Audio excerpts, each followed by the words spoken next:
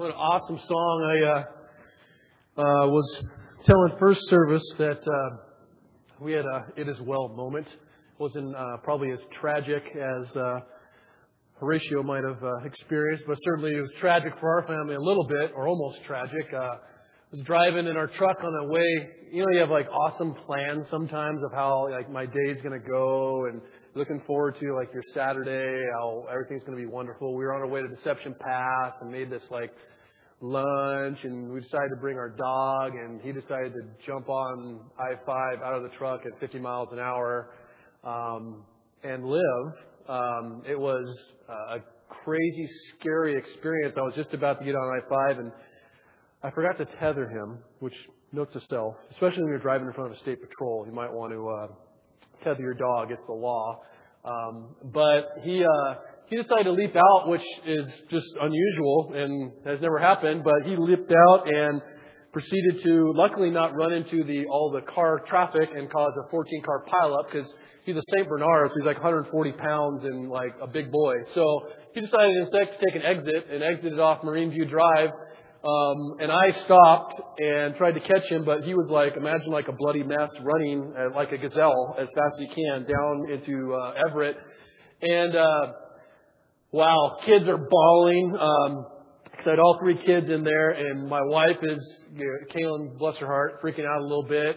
And one kid is crying that we're going to have to buy a new dog. And my other oldest son is preaching to the other, saying, well, if he dies, he's going to hell. I'm like, what is going on? So me, I get into a mode, and I'm like, when like trauma happens, I'm just like, we will deal with this. And, you know, I don't get real emotional. And so Kayla is arguing with Fisher about where he read that in the Bible as I'm trying to figure out how to find the dog. He's like, I read it in the book of Revelation. I'm like, what are you talking about? So we drive down, and God was just gracious. I mean, amazingly so. The fact that I drove down and took a right instead of a left just because, and I saw him pulled up. The state patrol followed us the entire way. And proceeded to tell me that it was a criminal act to not tether your dog. And I was like, fantastic, here's my license. And then ran off to find my dog, of which wouldn't come to me because he was freaking out and a bloody mess. And honestly began to pray and got back, and kids are bawling, wife is bawling, and I'm like, this is not good. So the police officer, by grace, just let us go and said, you know, basically, you're an idiot in those words. And then we got in and started to look and drove around for like 25 minutes. And I think sometimes we're very, how do I say, flippant about the power of prayer, and we spiritualize it, and we pray about when we, you know, get a really bad sickness, but we don't pray about the normal things of life. And so our kids are bawling, and some way to get them under control, we're like, let's pray, kids. Let's pray that he's okay. Let's pray that we find him. I didn't think we were going to find him. Not 5 seconds, 10 seconds after we pray, and I've been driving all over. I drove down closer to the river, and next thing you know, I see him running right towards us. And so we grabbed him, and I put him in the back of the truck, and now it was filled with blood, and I was covered with blood, and he tried to jump out again, even though he was tethered, and hang himself. So we eventually got him to the vet, and he didn't break a single bone. He had some bruising and hurt and stuff, but it was just an evidence. I think one of those little things we overlook. We can go like, I honestly started going, man, we were lucky. And the vet's like, you were lucky. And Kaylin, who is much more spiritual than me, I'm the pastor, figure that one out, was just thanking God for his grace. And so, scary but good story. He's recovering and fine, but it's just that, moments of grace that I think we're dismissive of is pretty awesome to celebrate when, even if I think he would have died, there was still a lot of moments of grace there. And I guess, we could go home and he might be laying there, with Jesus, we hope. So that's what we'll tell our kids. Whether they go to hell or not, not really going to develop a theology on that quite yet. So, obviously my son has. So we're going to be in the book of James today, though. And just a quick, well, I'll have to do the announcement for the youth thing. So next week, there's a youth, for the youth group, junior high and high school. They're going to meet between services. It was supposed to be this week. So if you wanted to connect with that, that's next week. Apologize that we have lights here and not here. They're coming. We got them back there. We just didn't. So it's not like, you're the bride and the groom or something. It's just that, we were in process, so you can read your Bibles and you can't. We're in James today, and we're starting a new series that I'm just really excited about. I typically don't wear my Ghostbusters t-shirt, but I thought today was, appropriate. As I was thinking about this series we're calling Retro Faith, not to be really hip, we were going to call it something else, but this just made sense for what it is. I was thinking about everyone kind of has their own era that they celebrate, that they enjoy, that they think this was the best of times. And really it's only because it was the best years because it was their years and it was when they grew up. And me, I'm a child of the 80s. I love the 80s. I love that the Mountain and 96.5 play 80s music, which is just horrific yet wonderful at the same time. I love 80s movies, and there's a lot of stuff that you may not remember that came from the 80s, so I thought I would just kind of give you a little bit of a walk down memory lane for some people who grew up in the 80s or grew through the 80s and wanted to forget it. I'm bringing it back. First and foremost, MTV, which is like the best and the worst thing that ever happened to culture and TV, but it was the 80s. The DeLorean car, remember Back to the Future DeLorean car, of which went out of business because they were shipping drugs in it, but they're still really cool because the doors and all that stuff. Always wanted one. John Hughes films. If you've seen those films, those are the films that just made high school really cool or terrible. Breakfast Club, Ferris Bueller, that kind of stuff. Nintendo, yeah, 80s. That's where it was from. Ronald Reagan, rest in peace. Miami Vice. I don't know if you remember Miami Vice. I don't know why I remember that. Probably shouldn't be watching that at that age, but I did. Top Gun, Karate Kid. Just showed my kids Karate Kid for the first time, and I was like, I just loved it. I just was really enjoying it. Ralph Macchio looks the same today as he did back then. I'm sure he looks the same back in whenever he was born. He like never ages. He's just got like the same kid face with gray hair now, I think, today. Ghostbusters, Transformers, yeah, 80s, that's where it all started. Guns N' Roses, Prince, who was like first Prince and then something, and then now I think he's Prince again. I don't know. He's a crazy guy. Cabbage Patch Kids. Yes, I had them. I had several. I had 3, in fact. I admit it. My grandparents owned a toy store, so we got all like the cool toys. And then back then was like, you get to adopt kids, and that was still kind of freaky too. Underoos. I don't know if you remember Underoos. I had Incredible Hulk, Batman, Superman, and I was like superhero in underwear. It was rad. There was a time today they wear jeans where they're like look like they're wearing like spandex. They're just like. Especially guys, it's just like, wow, that's just weird, I think, but it's just the style today. Back in my time, what we did was, you may not remember this, but we would take our jeans and then fold them over and then pull them really tight. I could still do it. Check this out, huh? I was like, that was cool. And I used to do it so tight that like my feet were turning purple because like the tighter you could do it, the cooler you were, and it was, and then there was the big hair, right? There was the big hair, the crimped hair, the colored hair, or anything like that, or mullet style, or I called it soccer cut, but it was really just a mullet. But the reason I bring that up is because there's these eras that a lot of us, whether you grew up in the 50s, 60s, 70s, 80s, 90s, whatever, that we have this, affinity for and we love, and if you're younger, you'll think back of like, oh, remember the iPod and, all those things you get excited for, and there are some things, let's be honest, that we hope go away and that never come back. And the strange thing is that the Bible says they're going to come back. Ecclesiastes 1:9 is an interesting verse to think about in this sense. It says, what has been, Solomon speaking, what has been is what will be, and what has been done is what will be done, and there is nothing new under the sun. And we begin to see these things come back. And so today we're talking about retro faith, and next week there'll be a study guide to go through this. And it's free. We just didn't get it printed this week. And in it has a little bit of a commentary of the section we're going over. Has some questions for kind of personal application. Has some family questions. So you can actually sit down with your family, whether it be just a bride or I guess yourself in the mirror or your kids, and you actually ask them some questions about the sermon that they'll be either hearing or hearing something similar to it in the kids stuff. But the word retro comes from that Latin prefix retro, and it basically talks about backwards or past times. And when we talk about retro in our culture, it implies that this is movement toward the past in some way as a way of progressing to the future. And it's a term that's often used in our culture today to talk about those outdated, and those age trends that we kind of grew up with, whether the 80s, whatever. And sometimes they're in our culture styles and fashions. And you've seen like retro furniture probably, and retro art, and retro cars, and retro clothes, and those types of things. But it emphasizes this throwback to the past. That's kind of the understanding of it. And you're bringing those elements, whatever they are, from an earlier time, and you're breathing new life into them for today. So when we speak about our culture, the word retro is usually used in a very positive sense, and it's used quite a bit today in particular.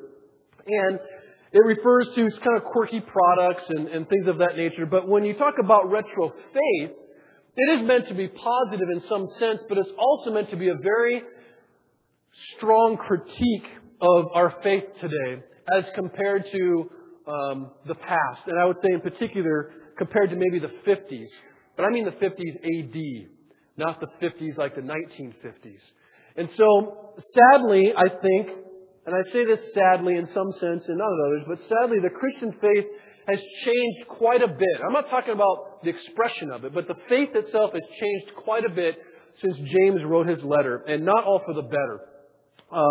There are many people who agree that church has changed, that we need to, a lot of people will cry out like, we need to get back to the Acts 2 church, right?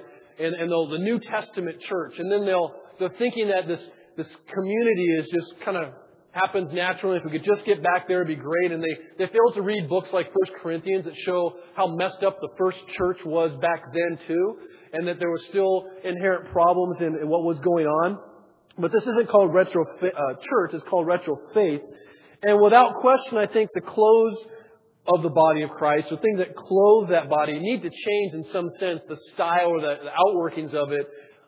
You don't want to pretend like it's 1975 in church anymore. I mean, the pipe organ's fun to use every now and then and be retro about it, but every sermon, every Sunday, I don't know if that's really what we want.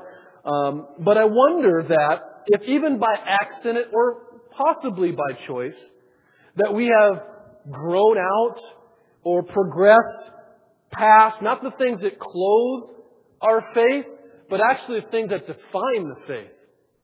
That is actually even scarier to me.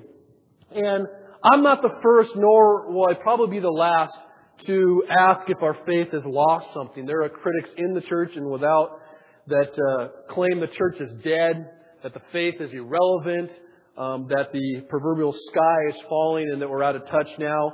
And the scary thing is that in an effort to resuscitate the faith and to bring this faith back, they begin to experiment with a lot of stuff. And they begin to experiment with new methods and seek out these new experiences. And they even create sometimes new doctrines. And they do what I think is the very opposite of retro. Instead of throwing back to something, they throw out a bunch of stuff that they think is maybe archaic or not relevant anymore. And they start with this, let's define Christianity different. And the word throwback, I think for us, may have the immediate effect of like a little uncomfortable because we think, well, throwback like the 1950s type of faith, and where they were very separated from the world and very sectarian, and I think driven by really good intentions. Basically, they created what I would call a reactive holiness, where instead of actually really seeking out a true definition of holiness, they would just react to whatever the world was doing, and whatever the world was doing, they probably should do the opposite or condemn it. And so they separated quite a bit. And they lived out their faith and actually defined their faith by how they interacted with the world and how they looked different.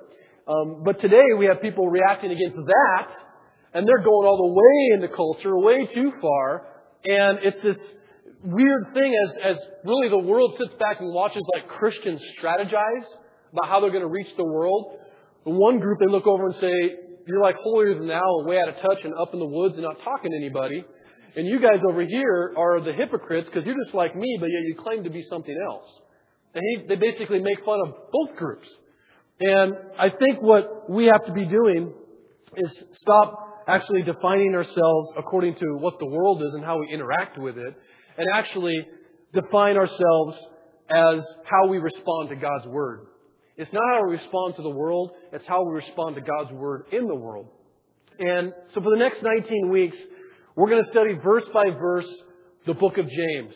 And unlike James, the Apostle Paul kind of talks about faith in a little bit of a different spirit, although there's obviously some similarities. But he dedicates much of his writing to how salvation is actually experienced by faith through grace, and I think, or by grace through faith. And James dedicates his letter a little bit differently to how this true, genuine, authentic, saving faith is actually lived out and recognized. Like, how do you know? What does it look like?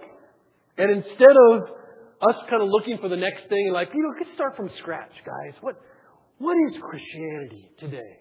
Instead of trying to create new progressive things, I think that we have to actually go back to find out what the heart of our faith is.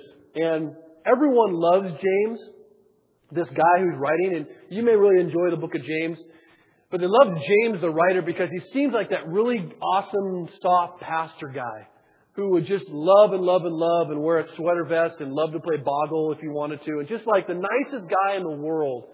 But if they actually read what he writes, it's very different. He doesn't tolerate some things. He doesn't tolerate the religious facade that a lot of people put up to pretend that they have, quote, faith, even using those terms. He doesn't tolerate false confessions. He doesn't tolerate disguises of piety. It makes him sick. And he doesn't use a lot of huge theological terms. He talks in such plain language that you can't go, well, give to the poor. What does that really mean? I mean, it's just like, you can't reinterpret it and reinterpret your way out of faith, which people like to do. Pray.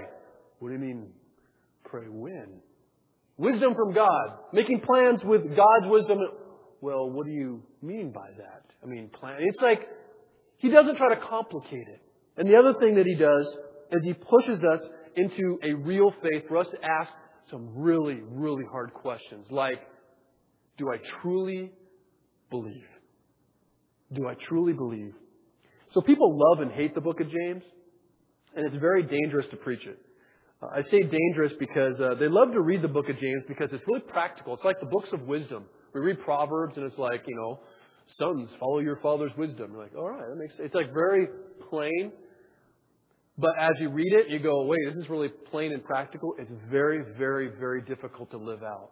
You begin to see this very clear picture of what faith looks like, and then you begin to be convicted because it's really instructive, but it's incredibly convicting. Now, the danger, as I said in preaching this book, is that it could stir us to action for the wrong reasons. It could stir us to action in such a way to kind of into a works-based salvation. Out of the 108 verses in the book, 59 of them are commands. And it's not too difficult, if you read it wrongly, to make it this kind of checklist of righteousness. I do this. I do this. And if you misunderstand, I think, the book of James as a whole, instead of leading us to the gospel, instead of leading us to the cross where we're fully dependent and desperate for the work of Christ, we can start focusing on our own works and lead us to one of two places, either pride or despair. We take our checklist and we're like, yeah, I pray. I don't judge others. I've got wisdom. And we're like, I'm a pretty darn good Christian. And the other place is like, no. And we feel despairing because, again, we feel so broken and inadequate. And the tension of what we want is the middle, where is the gospel, where we recognize Christ's work so we don't become prideful, and we recognize Christ's work so we don't become despairing. But I think without question, if James is read as those commands, it would be easy to leave just reading it like I'm a moral failure and I stink. But he does, without question, emphasize obedience. He doesn't make any mistake about what he's charging Christians to do, and that is to do what they know they should do and what they say they believe. It's so just like in your face and very easy to dismiss and kind of read it and go, yeah, I'm glad he's talking to people like this. It's like, no, he's talking to you and to me. And as we read it, it's very easy for me, I'll be quite frank, as I'm preparing, like, yeah, people really need to hear this.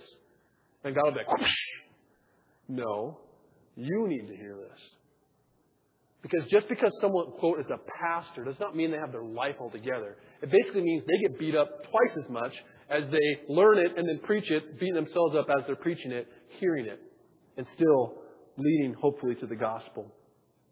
So James doesn't help because he doesn't really have any formal statements of the gospel in the book. He only mentions Jesus' name twice. But his book is so saturated in the teaching of Christ. It's like a repetition or a repeat of the Sermon on the Mount. It's incredible. But I want to protect us from the fact that James is not adding a list of works. What he's doing is reacting to what he sees in his culture at the time of the hypocrisy of Christians who say, I'm a Christian, I confess, but don't actually live it out as they should be. And that's nothing new. People are like, well, hey, if you're going to walk the walk, you better not just talk it. Really do it. Right? That's nothing new. But my hope is that this is kind of, honestly, a little bit of a check on all of us. Now, we're going to go through one entire verse today. It's going to be awesome. James 1:1. Now, as we read this again, I want to make sure that we avoid getting into a place where we're into a works-based kind of salvation, working towards God, and more of, hopefully, an affirmation. Because this is who James is speaking to. He's speaking to those people who are not really believers who say they are, and those people who are saying there are works and certain things that you do that will affirm the fact that you are saved. They will affirm the fact that you actually have faith. So James 1:1, here we go. It's going to be pretty intense. One verse. James, a servant of God and of the Lord Jesus Christ, to the 12 tribes in the dispersion. Greetings. How can you make a sermon out of that one verse? Well, we're going to do it. James writes this letter, okay? In ancient times, you can look at all the letters in the New Testament. You'll see that they begin letters with somewhat of an identification of who they are, an identification of their audience, and then some sort of greeting, some longer than others. And it's important for us to be a little educated, because I don't assume we all understand everything, that there are several different Jameses in the Bible. There are actually three in particular that we'll talk about. The first is James of the Apostles, which is part of that trio of Peter, James, and John. Jesus had his 12 disciples that he really poured into. One betrayed him, Judas, but he had three of those disciples, Peter, James, and John, who he really spent time with and he really poured into, and they had some unique experiences. That James, part of that trio, suffered martyrdom. He was beheaded by Herod Agrippa. You can read it in Acts chapter 12. So early in the church, he was killed. The second James that is mentioned in Scripture in the New Testament is part of that apostolic time, and it was a James called the son of Alphaeus. And we hear about him occasionally. He's mentioned in Luke and Acts, I believe. But after the resurrection, really, minus the first chapter of Acts, he's not really mentioned. And you don't hear much about what happened to him. You probably will in church history, but not in Scripture. And then third, and the most likely candidate for the writer of this letter, is James, the younger brother of Jesus. Now, we may, you see stuff like Da Vinci Code and things like that. It kind of messes up what actually Scripture teaches. But after Jesus was born, Jesus was conceived by the Holy Spirit, virgin birth. So after Jesus was born, Joseph and Mary got married. Okay? And when they got married, they had other children. And in Matthew 12 and 13, you read about how Jesus actually had brothers and sisters. In fact, when Jesus goes back during his ministry to Nazareth, his hometown, which is like the armpit of Galilee. So he goes, not Galilee, but Judea, goes in there, and they basically go, as he's healing and doing all these things and claiming these things, they're like, dude, isn't that Jesus that grew up here? They're like, yeah. They're like, don't we know his mom and dad? Yeah. Don't we know his brothers and sisters? Yeah. So he had brothers and sisters, and one of these brothers was named James. And none of his brothers and sisters believed in him, though. In fact, they went a step further. As before Jesus died, and he was in that 3 years of ministry, they actually mocked him. In John chapter 6, you can read one instance of that. It says in verse 1 of chapter 6 of John, after this, Jesus went about into Galilee, and he would not go about into Judea because the Jews were seeking to kill him. And now the Jews' feast of booths was at hand.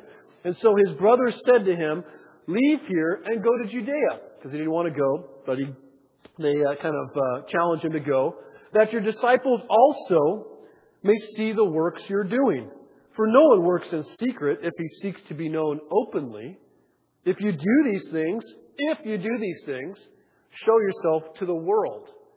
And verse 5 says, for not even his brothers believed in him. And James was most likely included in those brothers who were challenging him to like, hey man, if you really are who you say you are, show the world. And something, though, happened in his younger brother James. Something changed in his life.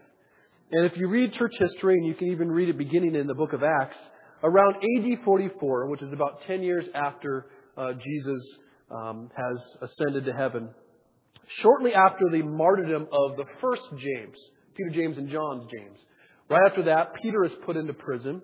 Then he's released. And James then becomes the head of the church in Jerusalem. And you can read that in Acts, like I said, 12 and 13, I believe. And if you read any church history about James, they call him James the Just.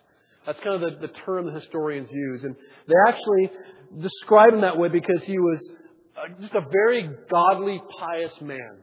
In fact, he was known so much, Jerome, I think, is the one who basically said that they believe he prayed so much that he had camel's knees, because he was always on his knees, knees like a camel, on his knees in prayer for his people at the temple.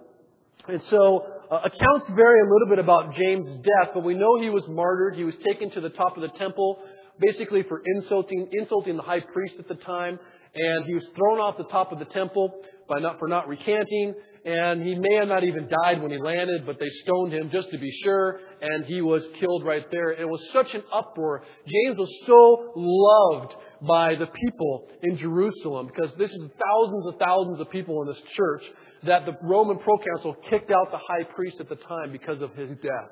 And so he was a guy that loved Jesus, but had changed because there was a time when he mocked Jesus. And the question is, what happened? What happened to this guy to go from a guy who made fun of Jesus, who denied Jesus basically, who would not accept him because that's my brother, man. He was like, poking fun of me when I was a little kid type of guy, to suddenly leading the church and dying for his brother. And the only explanation can be is that there was an encounter with Jesus somewhere. And that's really pretty much what the experience is for all of us. There was a reason why this church was called Damascus Road. It's because it's the story in Acts chapter 9 of a guy named Paul, Saul at the time, but Paul at the same time, it's just a different Roman name. And Paul was out there killing Christians. And he didn't one day go, you know what, I don't feel like killing Christians anymore. I think this people of the way they're probably pretty good people, and they seem like nice. I'll just kind of believe with them. No. Jesus showed up, knocked him on his rear, caused him to be blind, and said, you're mine now. This is the same thing that happened with James. And Paul talks about it in 1 Corinthians 15. It's this little statement that we probably read over sometimes. But in 1 Corinthians 15, as Paul is kind of recounting, really detailing the gospel itself, he says this, for I delivered to you, 1 Corinthians 15:3, for I delivered to you as of first importance what I also received from Jesus directly. That Christ died for our sins in accordance with the Scriptures, that He was buried, that He was raised on the third day in accordance with the Scriptures, and then He appeared to Cephas, who's Peter, and then to the 12. And then He appeared to more than 500 brothers at one time, most of whom are still alive, though some have fallen asleep. In verse 7, then He appeared to James. Now, He's already appeared to the 12. Then He appeared to James. He makes a visit to his brother. And I've always wondered, and these are the kind of moments you go, I wonder what he said. Like he's like, told you so. What did he say? He probably didn't have to say much of anything. But he went in particular to visit his brother who had mocked him and denied him, and was probably still grieving because it's his brother, but never thought he was who he said he was. And this is why it's important that James writes this book and this sermon or this letter, is because this is the kind of faith we're talking about. The true retro faith, the true faith where a guy is in one moment heading that direction. And because of an encounter with Christ, because of a change of heart, not just because of a moral revelation where I'm going to do good now, a complete change of heart, and a guy begins to walk that direction.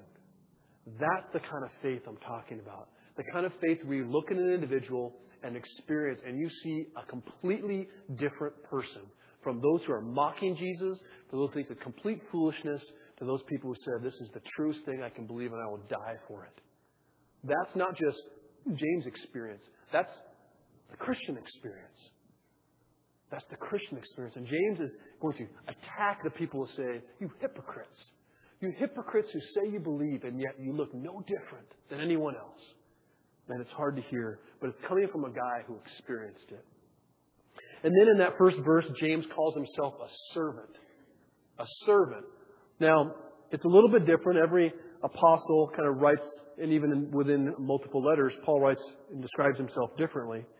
And you think it might be tempting for James to pull rank a little bit, right? As he's writing this letter, like, James, the brother of Jesus, the pastor of the Jerusalem church, greetings. And to kind of come with authority and come with some sense of accomplishment. But instead, he just simply identifies himself as James, the servant of God and of the Lord Jesus Christ. I mean, we're so quick to dismiss people who don't have the pedigree and don't have the education, don't have the expertise, don't have the initials after their name. And James certainly could have all those things in a sense for his culture, but he doesn't list those things. And I think most of us would read over that and go, yeah, James, a servant. Okay. Let me just pause for a second and think about something. If you were going to write a letter to fellow Christians, how would you identify yourself? I mean, really. How would you identify yourself? And I started thinking of all the things that I could identify, all the masks that I wear, not in a negative sense, just the different roles I play. And if I was to talk about identifying self, would it be, Sam the father? Sam the husband? Sam the preacher? The pastor? Sam the teacher? Would it be Sam the welder, which I'm not? The office manager? I mean, what is the core of my identity? Then maybe I would get a little spiritual. Sam the follower of Jesus. Well, there's lots of ways to follow Jesus, right? Sam the believer of Jesus. Okay, I believe Jesus. Sam the worshiper of Jesus. Oh, that's getting a little deeper. But Sam the servant of Jesus? That seems a little bit different. I mean, think about it. I can follow Jesus from a long distance. I still see you, Jesus. I'm coming. It'll take me a little bit longer, but I see you there. Right? Just because you're a follower of Jesus may not mean exactly what we think it means. A believer in Jesus, James makes the point in his scripture there that even the demons believe. Well, what does that say? I'm a believer in Jesus. And? Right? Worshipper of Jesus. Well, that term in of itself has kind of become ambiguous. We don't really know what it means. Do you worship Jesus? Yes, I sing songs.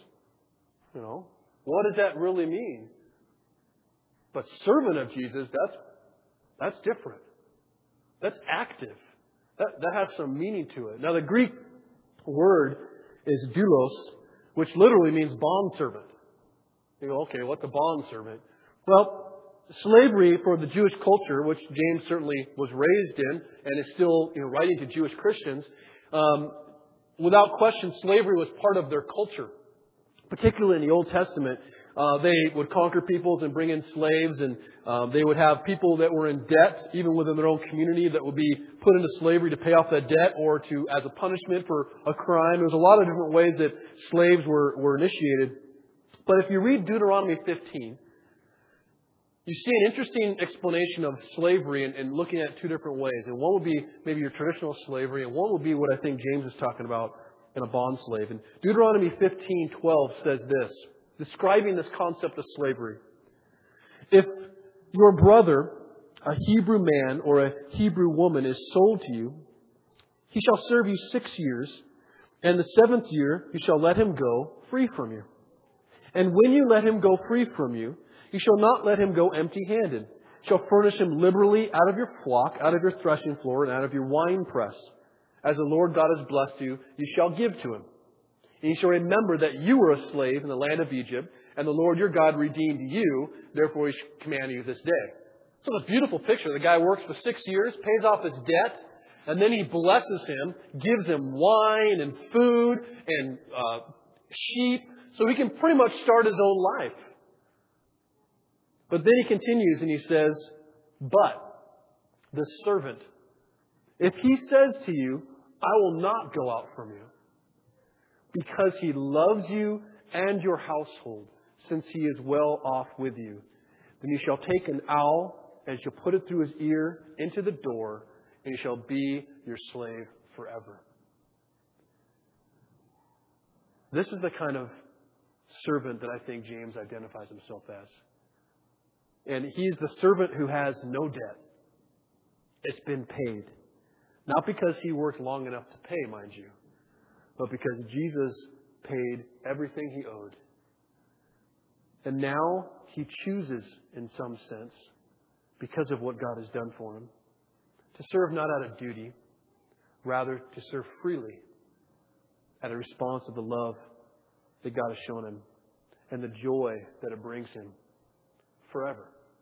I mean, it's the most clearest picture of the gospel, I think. A bondservant is the epitome of devotion. He's not devoted out of fear. He's not devoted out of regard, but out of love, with disregard for his own interests. He's a slave by choice, a servant by choice.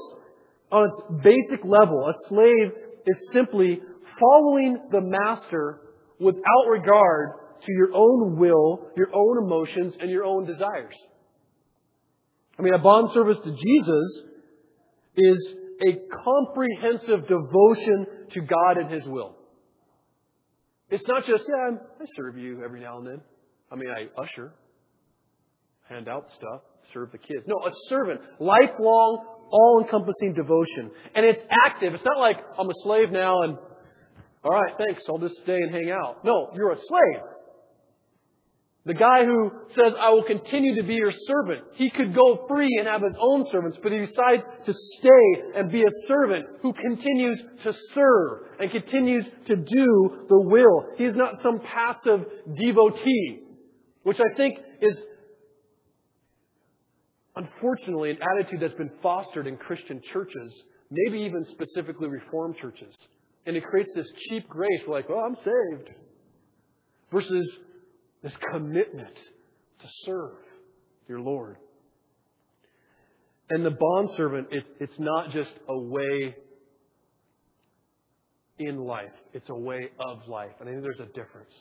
It's not just a way in life, like something you do additional. It's a complete way of life where everything we say and think and do is secondary to our relationship with God and governed by our relationship with God. Think about that. Most people, come on, let's be honest. I know no one's talking right now. If you feel like tickles or whatever, it's not me. It's the Holy Spirit. Most people wear their Christianity, if you're a Christian. If you're not, forgive me, because you probably see this a lot, as if it's a backpack, And we put it on every now and then, and we walk in it when we feel like it. We're all wearing our backpacks Sunday morning between 9 and noon. Got my Jesus backpack on. When we get home, we put it in the closet. The very fact that it is a backpack is a problem when we're talking about a complete life transformation. Our faith, and James makes this point, is not about a practice you just do occasionally. It is a complete, all-encompassing attitude where the Lordship of Jesus governs everything. Where you don't think about your finances without thinking about the Lordship of Jesus. You don't think about your parenting without thinking about the Lordship of Jesus. You don't think about anything without being governed and filtered through the Lordship of Jesus first and foremost. And he talks about trials in the first one, and we all are like, Christians just gotta grit and trust. And there is some truth in that, but it's not just grit and trust and get through. It's trust that God is working. We encounter, if you are a Christian, trials differently than the rest of the world. There's a difference. That's faith. But we wear it sometimes as if it's just a practice. And he says, look, this isn't something you kind of do occasionally. I'm getting a stinking earring It's not like you change it every now and then. I feel like wearing a diamond stud today. I think I'll take this off or no earring at all. Back then, you got a ring, and it never left you. It was with you when you died. That is a type of faith. Not service that you like, you know what, Master, I remember a couple years ago you offered to let me go. I'll take you up on it now. Dude, you got a ring in your ear now. Okay? I don't think that person would even have that question anyway. And then he writes to Jews in a very strange way, his audience. He describes himself as a servant, and then he writes to Jews. He's a pastor writing. That's important because he doesn't write like a theologian.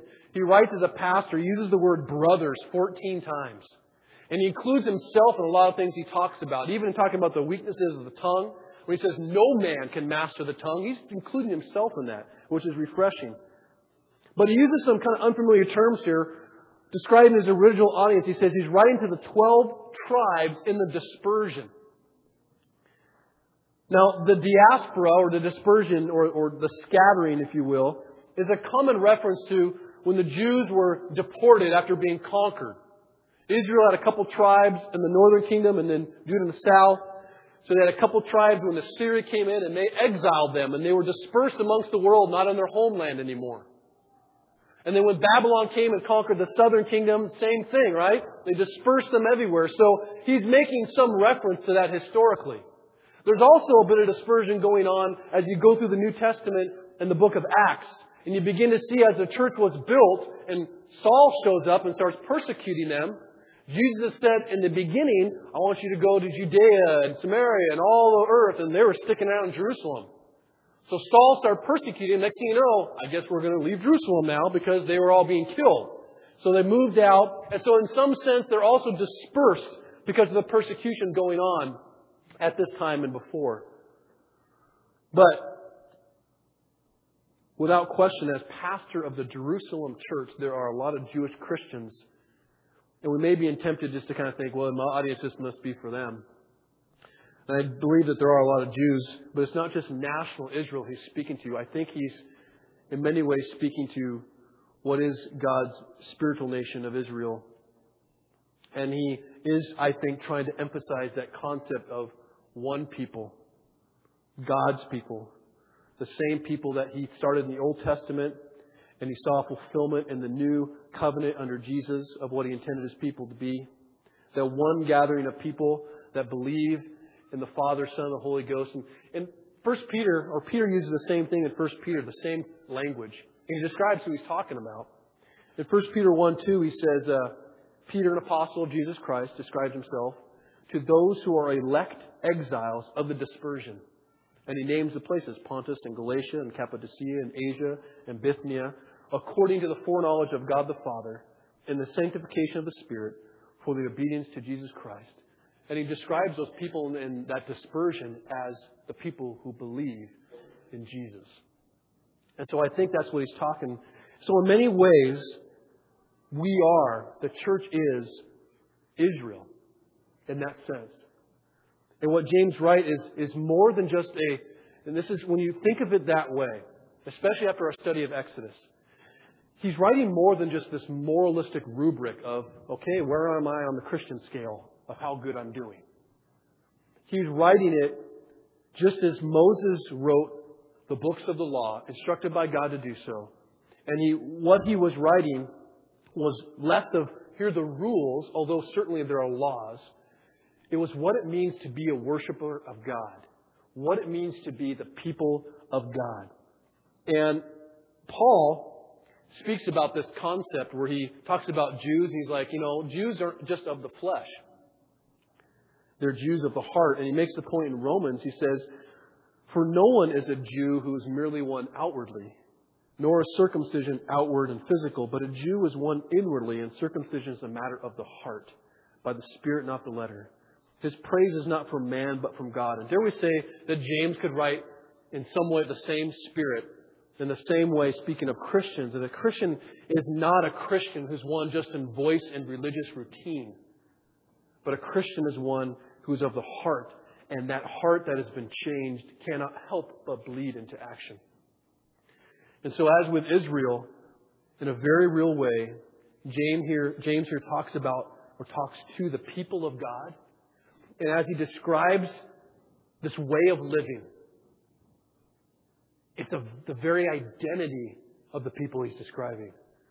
How they live, how they think, how they feel, how they experience a world inside a world, if you will. That's what Israel was. Israel was a nation centered on God that lived differently and distinct from the people outside of them, but they were all hostile. It's really no different than how the church is to live today. We're still living in this place where we live differently. We are called to live differently. We're viewing the world differently. Those who are in the Lordship of Christ look different, experience difference, and the world outside is certainly still hostile toward God. And so a study of retrofaith is not a study to make Christianity relevant for today. It's to make it actually biblical. We look back to the 50s AD, if you will, to maybe recapture those things that we think are maybe archaic, maybe outdated, really, that's all it is? It's the simplicity of the essentials of faith. And something, without question, has to happen to an individual. Something has to happen to an individual who has confessed the gospel and believed it in his heart. And genuine faith produces something. Genuine faith produces something. Jesus said it would. And this is a really hard verse to hear I'm going to read. And I think we skip over it because it makes us uncomfortable. In John 15:7, Jesus says this, "If you abide in me and my words abide in you, ask whatever you wish and it will be done for you." Oh, wonderful. Let's read verse 8. "By this my Father is glorified. By this my Father is glorified, that you bear much fruit and so prove to be my disciples." Now I know how that feels to hear that, but the book of James is incredibly instructive, incredibly piercing. But we don't prove that we're Christians so that God will accept us. We confess and believe that God has accepted us through faith in Jesus, and our works prove that that's true. In other words, they affirm that we are transformed. We don't work so that God will accept us or for fear that He might reject us. Jesus has done all of the work. There is no amount of work we can do. So when Jesus says, "So prove," He could say, "So prove that you've been transformed. So prove that your heart has been changed from a heart of stone to a heart of flesh. It will be seen by your fruit." And that's hard for us to read, and many of us recoil at the idea of God expecting us to live a particular way. Of expecting us to sacrifice, expecting us to love. And in our mind, we think that's great, but expectations, what about freedom? What about the liberty of the gospel? What about grace and all these things? If your heart has genuinely encountered the truth of the gospel of Jesus, if your heart has genuinely been transformed by God, the hard practical truths of James will build your faith. It will draw you nearer to God. And it will reveal perhaps a new sense of clarity how to actually live the gospel you confess. Now, these are not just Christian living suggestions like, okay, let's just go get the Christian living book of the day. These are what I would describe more as gospel living commands. And even though James only mentions Jesus' name twice, once in that title, he only mentions his name twice, the whole book is about Jesus. You cannot separate Christian living and Jesus. I believe in Jesus. Now I'm going to live a moral life. The mission of our church is to proclaim the gospel and to teach others to live like Jesus. Empowered by Jesus, through Jesus. And I'll give you a little survey or review of what the whole book, as I close, what it's going to be about. Here's what James talks about. He talks about trusting as we suffer trials like Jesus did. He talks about fighting temptations like Jesus did. He talks about taking responsibility for sin like Jesus did. He talks about seeking God's will like Jesus. About giving our wealth away like Jesus. God, who had everything. He talks about helping those in need who don't deserve it and are unlovable, like Jesus. He talks about loving our neighbors and our friends and our enemies, like Jesus did. He talks about judging those around us, like Jesus. Submitting our plans to God, like Jesus did. Controlling our tongue, like the only one person that did, like Jesus. Keeping commitments like Jesus, praying like Jesus, crying out to God like Jesus, and confronting sin in others like Jesus. We like to do those things without Jesus, and it's not possible. And there's a battle raging in all of our hearts individually. There's a civil war in our heart against the old nature that wants to creep up against us. And I do believe that the evil one is going to give you, the deceiver is going to tell you some lies. They will tell you that as you go through this study, a lot of us are going to want to check out. Because it sounds just so moralistic. And those things aren't really that important. Or some of us are going to try to reinterpret. That's not what it really says. Give your wealth away. I mean, what does it mean to really love your neighbor? And we're going to want to spiritualize it so much to get away from the practicality. Or some of us are going to be deceived and be told, actually, you're not bad at that. You're pretty good. You're doing well. And it's going to be a lie. And you're going to go on in what is a vanilla paste pudding faith that actually isn't evidence that there's any transformation in your heart.